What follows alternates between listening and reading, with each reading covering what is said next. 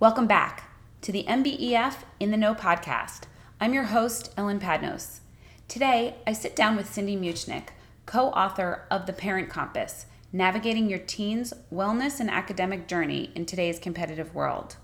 Some of you may have heard Cindy through the speaker series hosted by MBEF. She shared so much great information, I knew we had to have her on the podcast. I immediately benefited from her practical tips for best working with and living with tweens and teens. I wanted to give our community another chance to learn from her, so here she is today. I hope you enjoy the conversation. Hi, Cindy. It's so nice to meet you.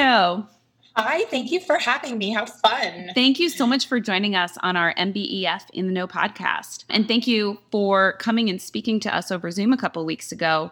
I loved your talk so much. I thought we could maybe get your messaging out to more people by having you on the podcast. So thank you again. Thank you for inviting me. Of course. And I want to start by just giving you a huge compliment because I read your book.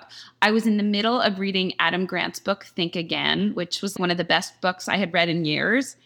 And I wanted to prepare for this by reading the book. And it was so hard for me to put down that Think Again, but I picked up your book and it was just as good. So I couldn't believe it. I was like, I can't believe I went from one amazing book to another. So congratulations. Ellen, if you use Adam Grant and The Parent Compass in the same sentence, I may just faint. I'm so honored, and we're so honored that you think our book has great content and makes us feel great. And we love Adam Grant and his messages too. So thank you for the lovely compliment. That's very sincere, you're welcome. I think there's so much in your book. The reason so much jumped out at me is because it's so personable. It's so actionable. Like the stories that you tell, the lists that you give us, I would read things and then as soon as my kids would wake up, I would just get started on them. So I have a bunch of questions for you. But before we get started, I would just love to hear a little bit about who you are, where you live, what you do. So I'm Cindy Muchnick. I'm one of the co-authors of The Parent Compass. The subtitle of the book is Navigating Your Teen's Wellness and Academic Journey in Today's Competitive World. I wrote the book with a colleague and now really good friend, Jen Curtis. And the two of us had spent our careers as educational consultants, which were basically private college counselors working with students and families on the high school journey and even the middle school journey and culminating in the college admissions process. And my background really came in admissions. So my first career out of college was working in an admissions office in the Midwest, screening applications, interviewing students, visiting schools, doing college fairs, all of that. And so I really glimpsed into life on the other side of the process. And so for about 15 years, I had a private practice in Southern California. And then about 3 years ago, I moved up to the Bay Area. And I'm also the mother of 4 kids. I have a son who's graduated college, who is now a teacher in Boston. I have a son who's in college. And then I have a son and a daughter, both in high school. So I have really been in the thick of not just working with teens my entire life or my entire career, but also raising them. And so the book really allowed me the opportunity to put on my parent hat, to put on my college counselor hat, and to turn to thought leaders and experts and the data and psychologists and fellow authors to support the concept of the Parent Compass and what it is that Jen and I were trying to share with parents going through this adolescent journey. Great. Wow. What a perfect background you have. And it makes sense that all the information came through so well and was so relatable because you have all of your experience. You were born to write this book. So thank you. That's very sweet. Thank you. Yeah, it was definitely giving birth to a labor of love in hopes of helping teens and helping parents in these really, sensitive and uncertain and certainly competitive years. Definitely. I don't know about other parents, but I definitely need help in these teen years. They're a fun challenge. You said something really fun when you talked to MBEF. You said something like your favorite years are the tween and teen years. And it changed my paradigm a bit. I was like, why do we look at them as negative when they really are these incredible times where kids start directing their lives? Yeah, it's so funny because I remember when my kids were little and our pediatrician did not have children himself. And I thought, how can you be a pediatrician and not be a parent yet? You're young and out of medical school. And then as my relationship grew with the pediatrician and he had kids of his own, obviously it changes. And because I started working with teens so far before having my own, it really, got me to appreciate and understand. I hope I'm a better parent of teens than I was when they were toddlers and tiny people, because I do think this is such a wonderful time period of growth. And these are these young adults that are emerging and their brains are growing and they have thoughts of their own and they want to challenge you and debate you. And they're not purposely trying to make your life difficult. They're really not. And I was fortunate to be able to work with teens who were really, grateful for help in the journey and the process. But it got me to really appreciate this life stage so much more. And so when I had them of my own, I would say, I made a lot of mistakes too. And I talk about them in the Parent Compass. Jen and I both share that we are not perfect parents. We are still works in progress. I think we will always be. And I just read an interesting book myself about raising nice kids. And the very last pages, the epilogue said, one of the hardest things to do is after you read one of these books is to then put it into practice. And so when you said just at the beginning of the interview today that these are actionable items, we've heard that from a lot of our readers. You can read the Parent Compass in a weekend, and that Monday you can start practicing. And some things work and some things don't, but they're very doable if you're brave and willing. I couldn't agree more. Even the fact that you give us discussion topics of things to bring up at dinner, because I think we all default to, how was your day? How was your English test? But you give us these amazing lists of other ways. And I've been doing them. I've been like, what's something really funny that happened today? And talk about a way to get your kids talking. That's a great question. Good job, Ellen. So, you're following your Parent Compass already. I am. Okay, great. That leads me to, I think this is my first question. You refer throughout the book to your Parent Compass. Can you please tell me what my Parent Compass is? Yes. So it's interesting. When we originally wrote the book, Jen and I were writing really an etiquette guide. We were writing a book to teach parents how to behave and how to behave better, because in the wake of the Varsity Blues scandal, which was in early 2019, also known as the college admissions scandal, parents behaved in ways that were breaking the law.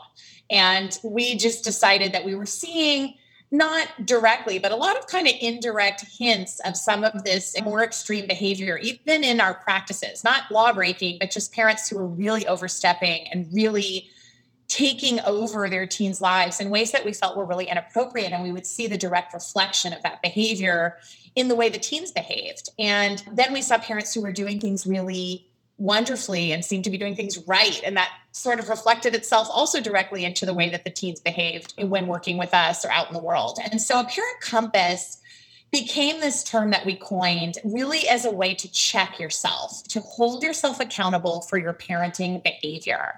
And our goal in writing the book was to help parents understand their appropriate role in navigating the tween and teen years in these hyper-competitive times and in these uncertain times. And the book and in our social media posts, we offer, as you mentioned, these practical tools to help parents adopt better parenting behavior so that their kids can develop these important skills, which we know are skills like self-reliance, self-advocacy, grit, intention, resilience, purpose, being willing to embrace failure. These big terms that we hear from psychologists and thought leaders on what are important skills that our kids need to have before they leave the nest. And so we hope that by parents using their Parent Compass, you can have a guide, these guideposts, but you can also preserve that relationship that's so important to have with your teen. Because we heard from another podcaster, psychologist, parenting expert, this quote that we really love now to talk about, which is the only thing that you have left when your kids go out the door, either daily or once they really go out the door and leave for college or the real world or whatever they're doing after high school, is your relationship. And so how do you preserve that? And so the Parent Compass is very sensitive to helping find ways to preserve that while following this Parent Compass. Wow, I love that quote. It's so true. And I think when you have kids in high school, you realize they're leaving soon. And it's true. The only thing you have is your relationship. Wow, I love that. Another thing that I loved that you said was that you saw teens being a direct reflection of their parents. for the positive and the negative. And I think that's really confronting as a parent, because maybe we tend to blame our kids on things when maybe we should be looking in the mirror a little bit more.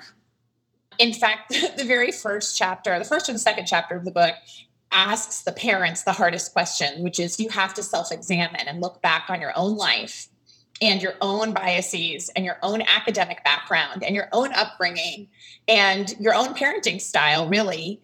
And first, really fix yourself before you can parent well. So for us to project all of these things onto our kids, things that we want to live vicariously through them, or we want to manage and micromanage and fix and all these things that they tell us are not the right ways to do it, it's just important that we stay on that path on the right side. And in order to do that, the first thing we have to do is really look in the mirror, like you said, and ask ourselves some of those hard questions. So we created this parent questionnaire at the beginning of the book, and then a teen version of the questionnaire to help start that dialogue. The book is written exclusively for parents, but there's one part early on. And I just had someone who was listening to our audiobook say, I just heard the question list, but I have an audiobook. Can you send me a graphic of those 2 question lists? And so if anyone wants that who's listening and you're listening to the Audible of the book, just email us through our website and we'll get you that question list. But it's in the book and it does really help you focus on what are you bringing to the table that's not so helpful in the way that you're parenting.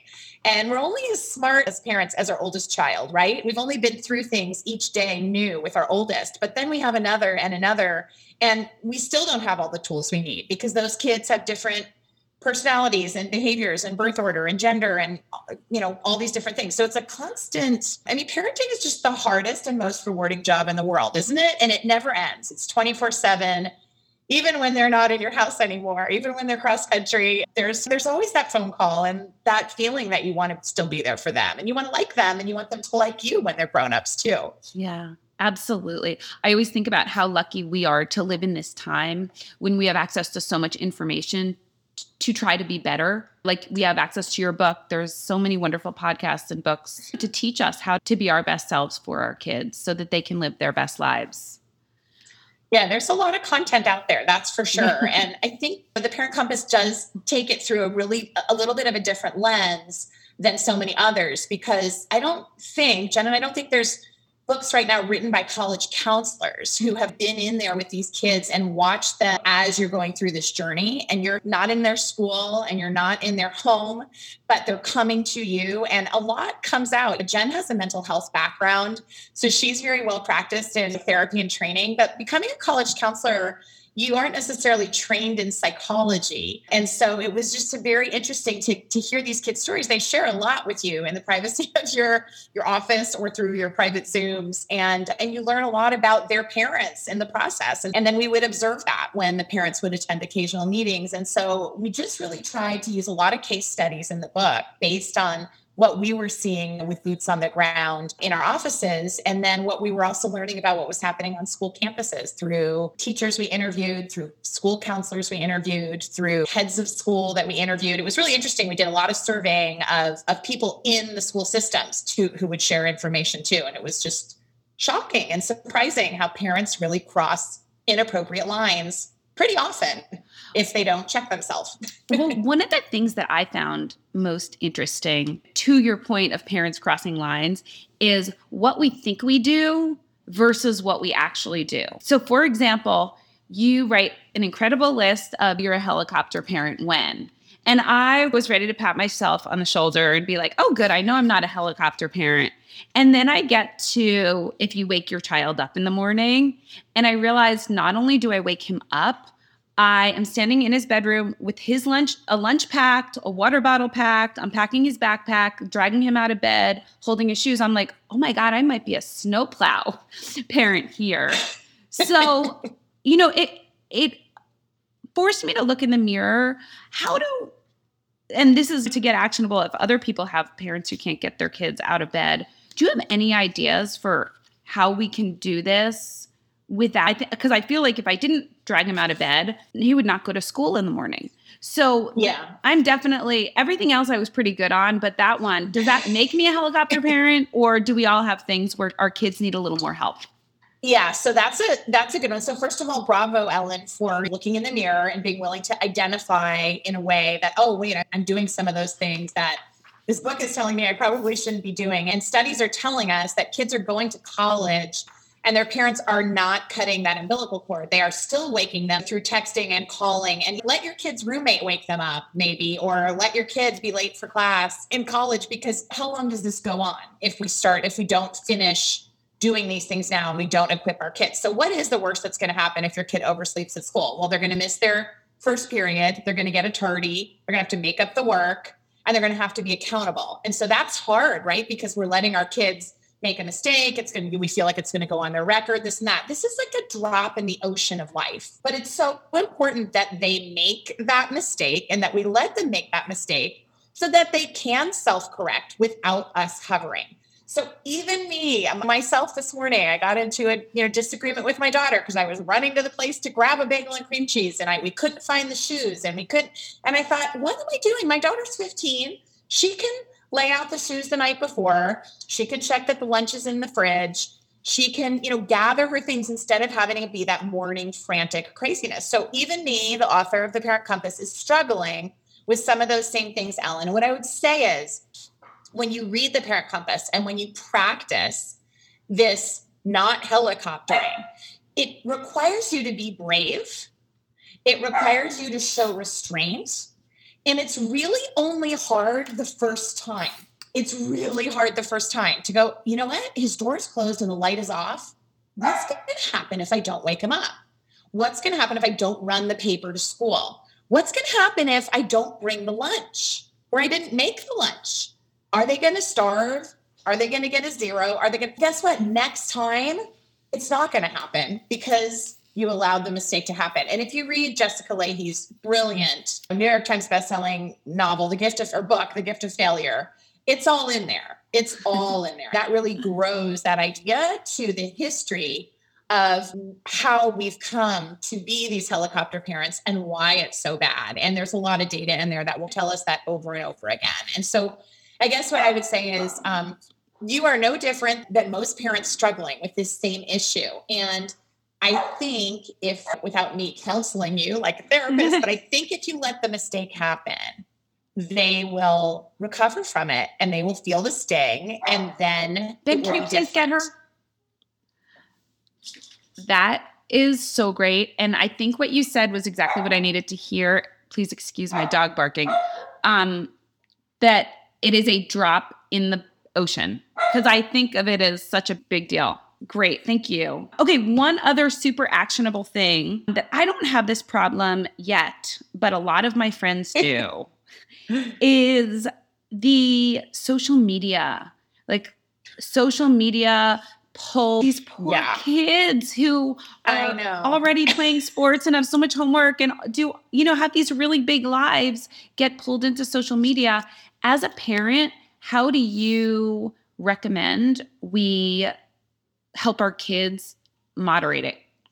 Oh gosh, Ellen, that is the $1 million question, isn't it? Social media, the chapter that we wrote on technology in the book was by far our hardest chapter to write. Jen and I struggled. In fact, at times we were like, can we just not put this chapter in the book because it's so hard to write? And they're full books written just on the technology that are coming out all the time and that are being updated with what's new and with the new, science behind everything. But what I can tell you that we did in the Parent Compass is we learned a lot from the experts on this, because at home, even as a parent, I make these technology social media mistakes. So I guess the first thing would be to say, model good tech behavior in your home as a parent. That's pretty hard to do when you're on your device and on your Zoom. And I guess thank goodness for social media during all of COVID, because what a wonderful time. Not that COVID was a joy at all, and we're still recovering from it now, but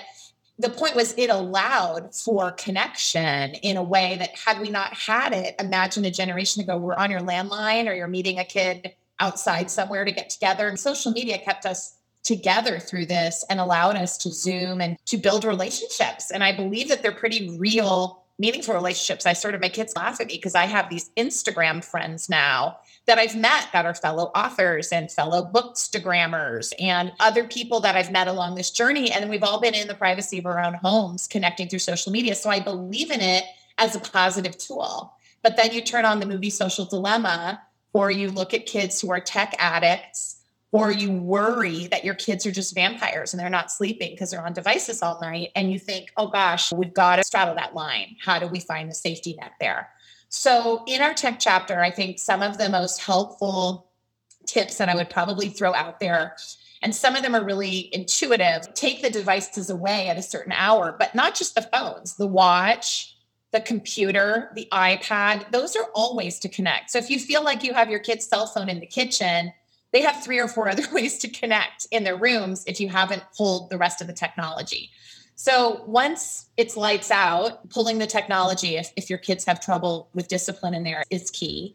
Having a lot of open conversations about technology. Some families make a tech contract and then they revisit it because it's really like an organic living document. Things change as your kids change, but having some kind of family house rules about, is tech allowed at the dinner table or not? Is tech allowed in the car rides, for example? What happened to those car rides where we used to have conversations with our kids? Nobody's looking out the window and nobody's talking to their parents because they're plugged in. So we recommend you unplug in the car, leave the phones turned off when there's those opportunities for conversations. Same with at the dinner table, same with maybe in the kitchen. And then use the tech obviously also as a reward system if you need to. If your kids need some kind of motivator, that in the olden days when we had an Xbox and my kids were little, we used to tell them if they wanted to play for 20 minutes on the Xbox, they also had to play for 20 minutes outside because we were worried they would be on the device for a long time.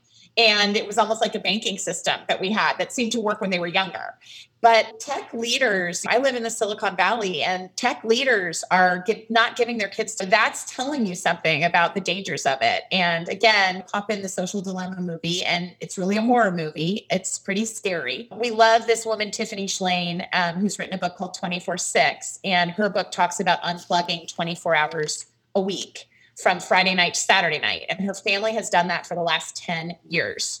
And she talks about how liberating it is. I think parents have to worry about what they post and seek permission from their kids before they post, and encourage those talks about safety and etiquette with their own kids. I talked to my son about, he has to make sure the content of his texts could be read by parents, his teachers, and not be concerning, that there shouldn't be anything ever typed or any photo ever sent, because that's like your tattoo. It never goes away. It's your digital footprint. So we have those talks a lot. I do a lot of scary talks too, where I almost make up things that I read. I hope my kids aren't listening to this, but I make up things about kids that got kicked out for this or kids that got in trouble for that. Because I feel like when they hear stories of others, it thinks, oh, thank goodness that wasn't me.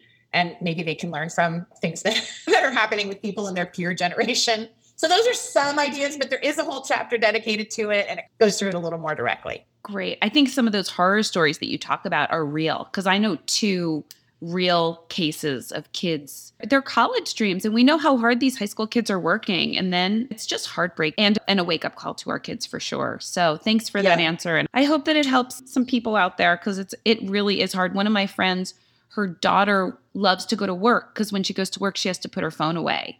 And I feel so bad for this kid that that's the only time that she can be offline, because, they have these social lives that I don't even fully understand, where they have to be connected all the time. Yeah, it's a tough time to be a kid for sure. To move on to one of my favorite I have a lot of favorite takeaways from your book, but one of my favorites is the idea of really listening to your child. And I think you use the words, let the child chart the course of their life. You say, see the child you have, not the child you inauthentically create. And I think we all do this kind of because we're forced to, right? If your kid likes golf and not soccer, they're going to play golf. So I think we do this to some degree. How do we all get better at it?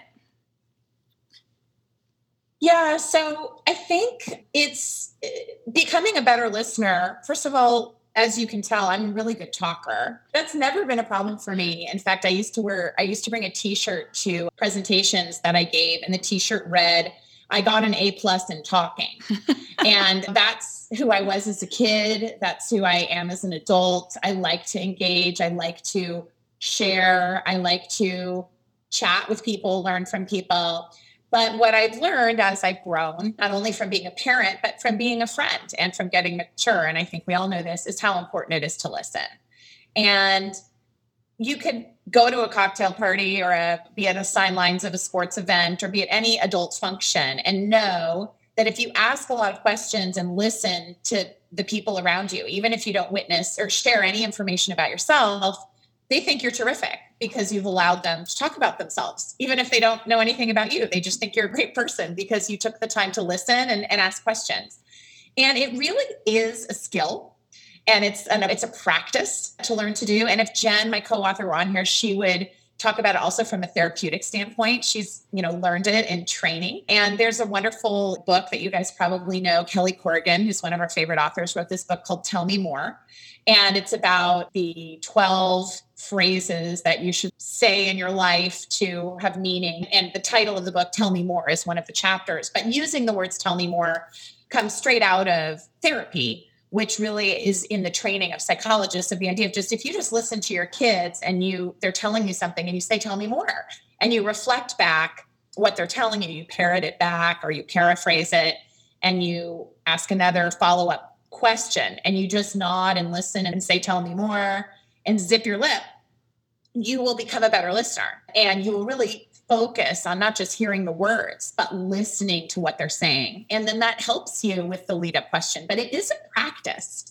And I think it does take time if you're not a natural listener and you're more of a natural talker. Hopefully gotten better at that for my kids. I'm not always great at that, and better at that for my friends. Sometimes weirdly, I'm a better listener to my friends than I am to my own kids, which is also strange because we should be treating those in our home and under our roof and in our family better than anyone else. But at the same time, we sometimes make the most mistakes because they see us at our most fragile or when we have all our guards down. So I sometimes tell my kids if they don't speak to me in a way I'd like to be spoken to, I say, is that to speak to your teacher or your coach or an adult in your life other than me? And it just is a reminder, the same thing for us as parents when we, talk to our kids in a way that's probably not appropriate, to say, is that how I would say that in public if I had other people around? Let me try to rephrase that. So listening is a skill. And in the book, again, we talk in a chapter about how important it is to listen and how important it is to ask good open-ended questions. And we provide a couple of question lists as well. To become better questioners. Great. Yeah. I told you already. I love that list. And I love how you say our job is to listen, not to fix. And I also want to thank you because Hillary asked you the question the night that you spoke to our community. She asked you and you talked about Tell Me More. And I think it was like from 6 to 8. I came upstairs and I started to talk and then I was like, tell me more. So that tell me more, just that simple phrase. Yeah. It can really open up doors for you. So I love that. Isn't it crazy how easy that is? It's just nodding and saying, tell me more. It's crazy. And if your kids don't know that you're employing that, they might think you're weird sometimes, but it does work. It's such our natural tendency because we love our kids so much to try to guide them and learn from our mistakes and all that kind of stuff. But we know that really doesn't work. They have to figure this out for themselves. And talking really is how they can talk it out and maybe make those mistakes through their talking, not just through listening to what we know. Yeah, I would probably add to Ellen that it's just important to find the right moment as well, to be sensitive to when to have these conversations. Because kids, come home from school now, I think more exhausted than they were before COVID. But I think that they also need a little time to decompress before you pepper them with questions. Or you find the moment when they're just having a snack and scrolling through their phone and you maybe can get them to put the phone down for a minute and use that time when they're just eating and having a snack. I think food is a big joiner and can find the right moment to ask those questions, or in the car ride when, it's just quiet, or even late at night in those times when we used to read our kids bedtime stories. Yeah. Sometimes just going in and saying goodnight at that time, you get a little unload that helps them release some of what they've been holding on to in the day. And you can gather and collect some more information. And it's just a safe time when the lights are off to share as well. So you just have to find your moment with each of your kids. 3 of my 4 kids are big communicators. They share a lot. And then one of them is really tricky for me and for my husband. And we're constantly trying to find ways to get more than the one-word answer or more than the grunt or eye roll or whatever. So it's hard. You have to try to figure out what works for each of your kids as well. It's always a puzzle. Great. Well, I love that. And that's a great addition about the timing. I couldn't agree with that more. You have, talking about listening, and in that same vein, you have a whole chapter called Praise the Journey, Not the Destination. And it's so funny. I just read a quote yesterday that reminded me of this chapter in your book. I loved this. This was from the psychologist who made flow state a popular term. And I've been thinking about this, but it's the mountaineer does not climb in order to reach the top of the mountain, but tries to reach the summit in order to climb.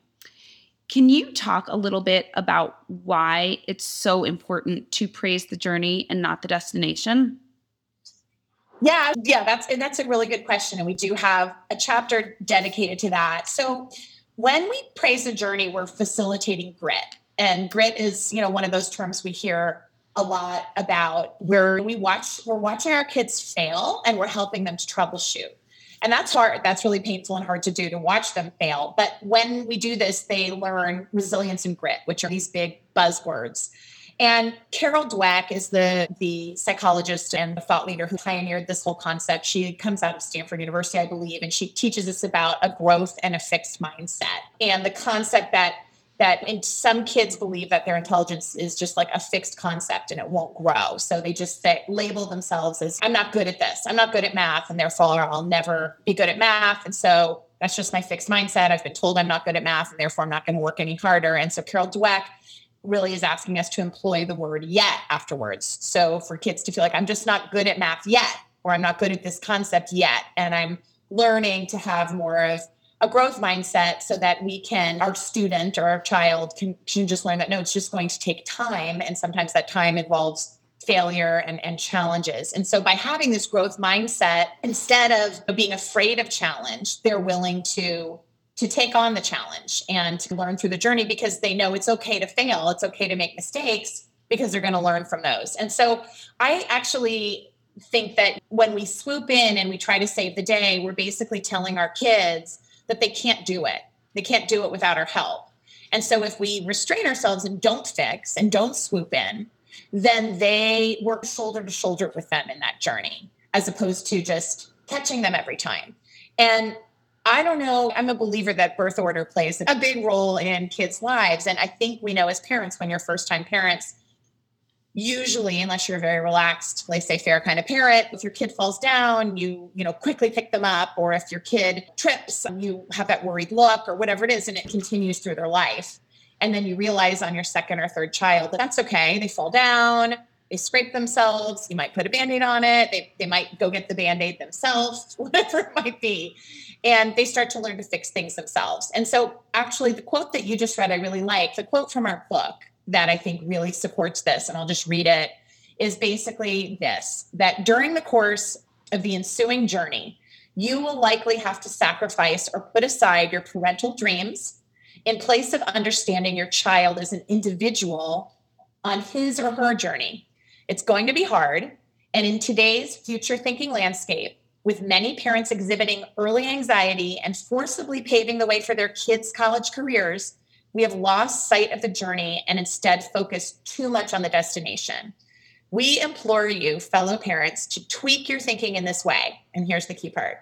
Rather than worrying about what your teen is not, instead celebrate the student that he is and accept that he will end up at college or somewhere in life that suits who he uniquely is. And that's the key. That, to us in that chapter, is what it's all about, is that it's going to work out for all of them in some way, especially if you're investing the time in reading a book like Parent Compass. You're a parent who cares. It will work out, but it will work out better if we can let them have this be their journey. And I say to a lot of parents, we had our turn. We had our turn. We got to do it. We got to be teenagers. We got to be middle schoolers. Yes, it was an entirely different generation. Yes, our parents' parenting styles were entirely different, but we had our turn. And now it's their turn. And that's really, what that chapter is about. I love that. I think it gets tricky when we see potential in our children and it's a hard work issue. And we're like, well, if you just study harder, you could. Do you hear that from parents? How do you motivate kids to be their best when you want to encourage them to be them, let them be on their road, but you know that a little bit less time on social media or a little bit harder work would help them get on their road? They're not going to like every class and every teacher along the way. And not everything's going to excite them along the way. So the classes that excite our kids usually are the things that they're better at, that come easier to them.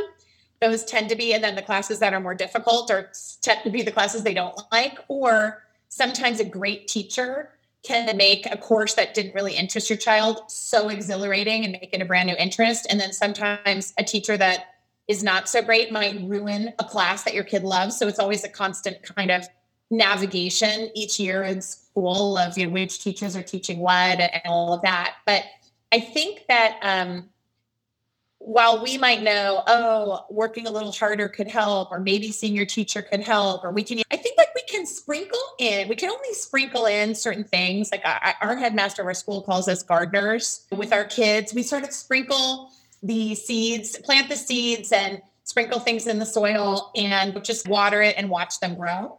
And you can tend to the garden a little bit and prune things along the way if you can, but the flower or the tree is just going to grow however it's going to grow. And sometimes a little more sunlight and sometimes a little more rain or whatever it might be. And so I think that it goes back to the idea of just, we might think we know what's better for each of our kids because of our wisdom and our years of going through this. But ultimately it goes back to, this is just their journey and their turn. And we can only sprinkle in things. Look, I have a kid, every time I make a suggestion, it's rejected.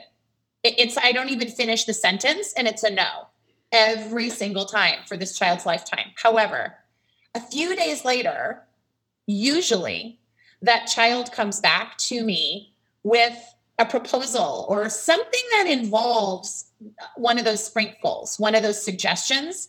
And I never say, isn't that what I suggested 3 days ago? Or isn't that what we talked about? I just smile and nod and say, that sounds great. Because I think that they hear us. I really do. I think sometimes their initial reaction is to put up that wall and to resist because they are trying to be their own person. They're trying to be independent. And sometimes what we say doesn't make any sense to them and they are not going to do it. And just by the way their brains are growing, they're just not going to do it if it's what we suggested. So therefore, what we suggest does the opposite. It pushes them further away and it disconnects us. So it's knowing each kid and how they take that. And so that kid will always resist and usually a few days later come back with some version. But the next kid, I need to buy the book on that one because I don't know the answer. I'm still trying to figure it out. And I'm turning to other parents and turning to the Parent Compass and turning other people in my village to say, I'm stuck on this one. I don't know what to do. And sometimes we just don't. We just put our hands up and say, we'll just do the best we can. That was such a great answer. Thank you. Thank you. I'm so sorry. I've taken so much of your time. Do I have time for one more question or? Sure. Okay. Sure, of course. Last question is, I know this ultimately culminates in college and parents being accepting of the right college for them and getting off the brand name thing that so many of us are stuck on. What advice do you have for kids, for families, for parents on letting go of kind of the connection that we have to what we did or the colleges that are on the U.S. News and World Report list? How do you best navigate that when you see your clients? Sure. U.S. News and World Report is a marketing scheme. Yes. It's a marketing, I don't know, I should call it probably a scheme or a ploy. We're not big fans of some magical list that, ranks a select list of colleges. It's pretty unhealthy. And we explore the history behind U.S. News and World Report and how the rankings are skewed, how the rankings are made, and how parents and students can be lured by what they read there on some quote magical list. And I'm saying that with air quotes. That being said, there are 4,000 colleges in the country, and lots of them might be places we've never heard of, or names we've never heard because they haven't appeared on some list. And so I think that a lot of people talk about fit over rankings. And I think there's a lot of places where our kids can be happy. There's not just one college where you fit. There's many. And I think that it's being more open to a wider list, a broader list that doesn't just include this select few. Because first of all, the numbers just don't line up anyway, and things are getting wacky and lottery-like. And people are breaking the law and doing insane things to try to, I don't know, I guess help go somewhere that the parents feel is like a direct reflection of who they are, their trophy. I don't really know. And the kids feel the pressure, of course. And I don't know, I love the t-shirt that just reads college. It just says the word college. I also know that kids are choosing other routes, not just college now. And that's becoming really more acceptable. Our last chapter of the book talks about alternative routes. Kids take gap years, kids join the military, kids do internships and sometimes go to community college for a couple of years before a 4-year college, go to trade school. There's just a lot of other routes now that really are not bothered by kids taking a more flexible journey along the way. And so I would just advise parents to let their kids take the lead on this college admission process. Let their kids, have some conversations about it. Let's go visit a few campuses, even the ones in our own neighborhood. Let's go on the websites and take some virtual tours. What is it that your kid is really looking for? Somewhere really big and rah-rah, somewhere really small where professors know their names, somewhere in a big city, somewhere far from home, somewhere close to home, what works within your family's budget, and really let your kids explore that and then come back to you with their ideas. And be open to listening to what their ideas might be. Their school college counselor can provide a lot of guidance. There's a lot of scattergrams through Naviance and other resources at their school that will give them a sense of where they might fall in terms of who's been admitted from their school in years past. So you can line up grades or test scores if they have them and have a sense of how realistic these schools are. And then make a list that is really realistic, a list that includes 1 or 2 fantasy schools, 3 or 4 or 5, what we call mid-level schools, and then 3 or 4 or 5 safety schools. And be sure that the safest school on their list, they would still be happy going to. And if they wouldn't, then you need more schools on that end of the list.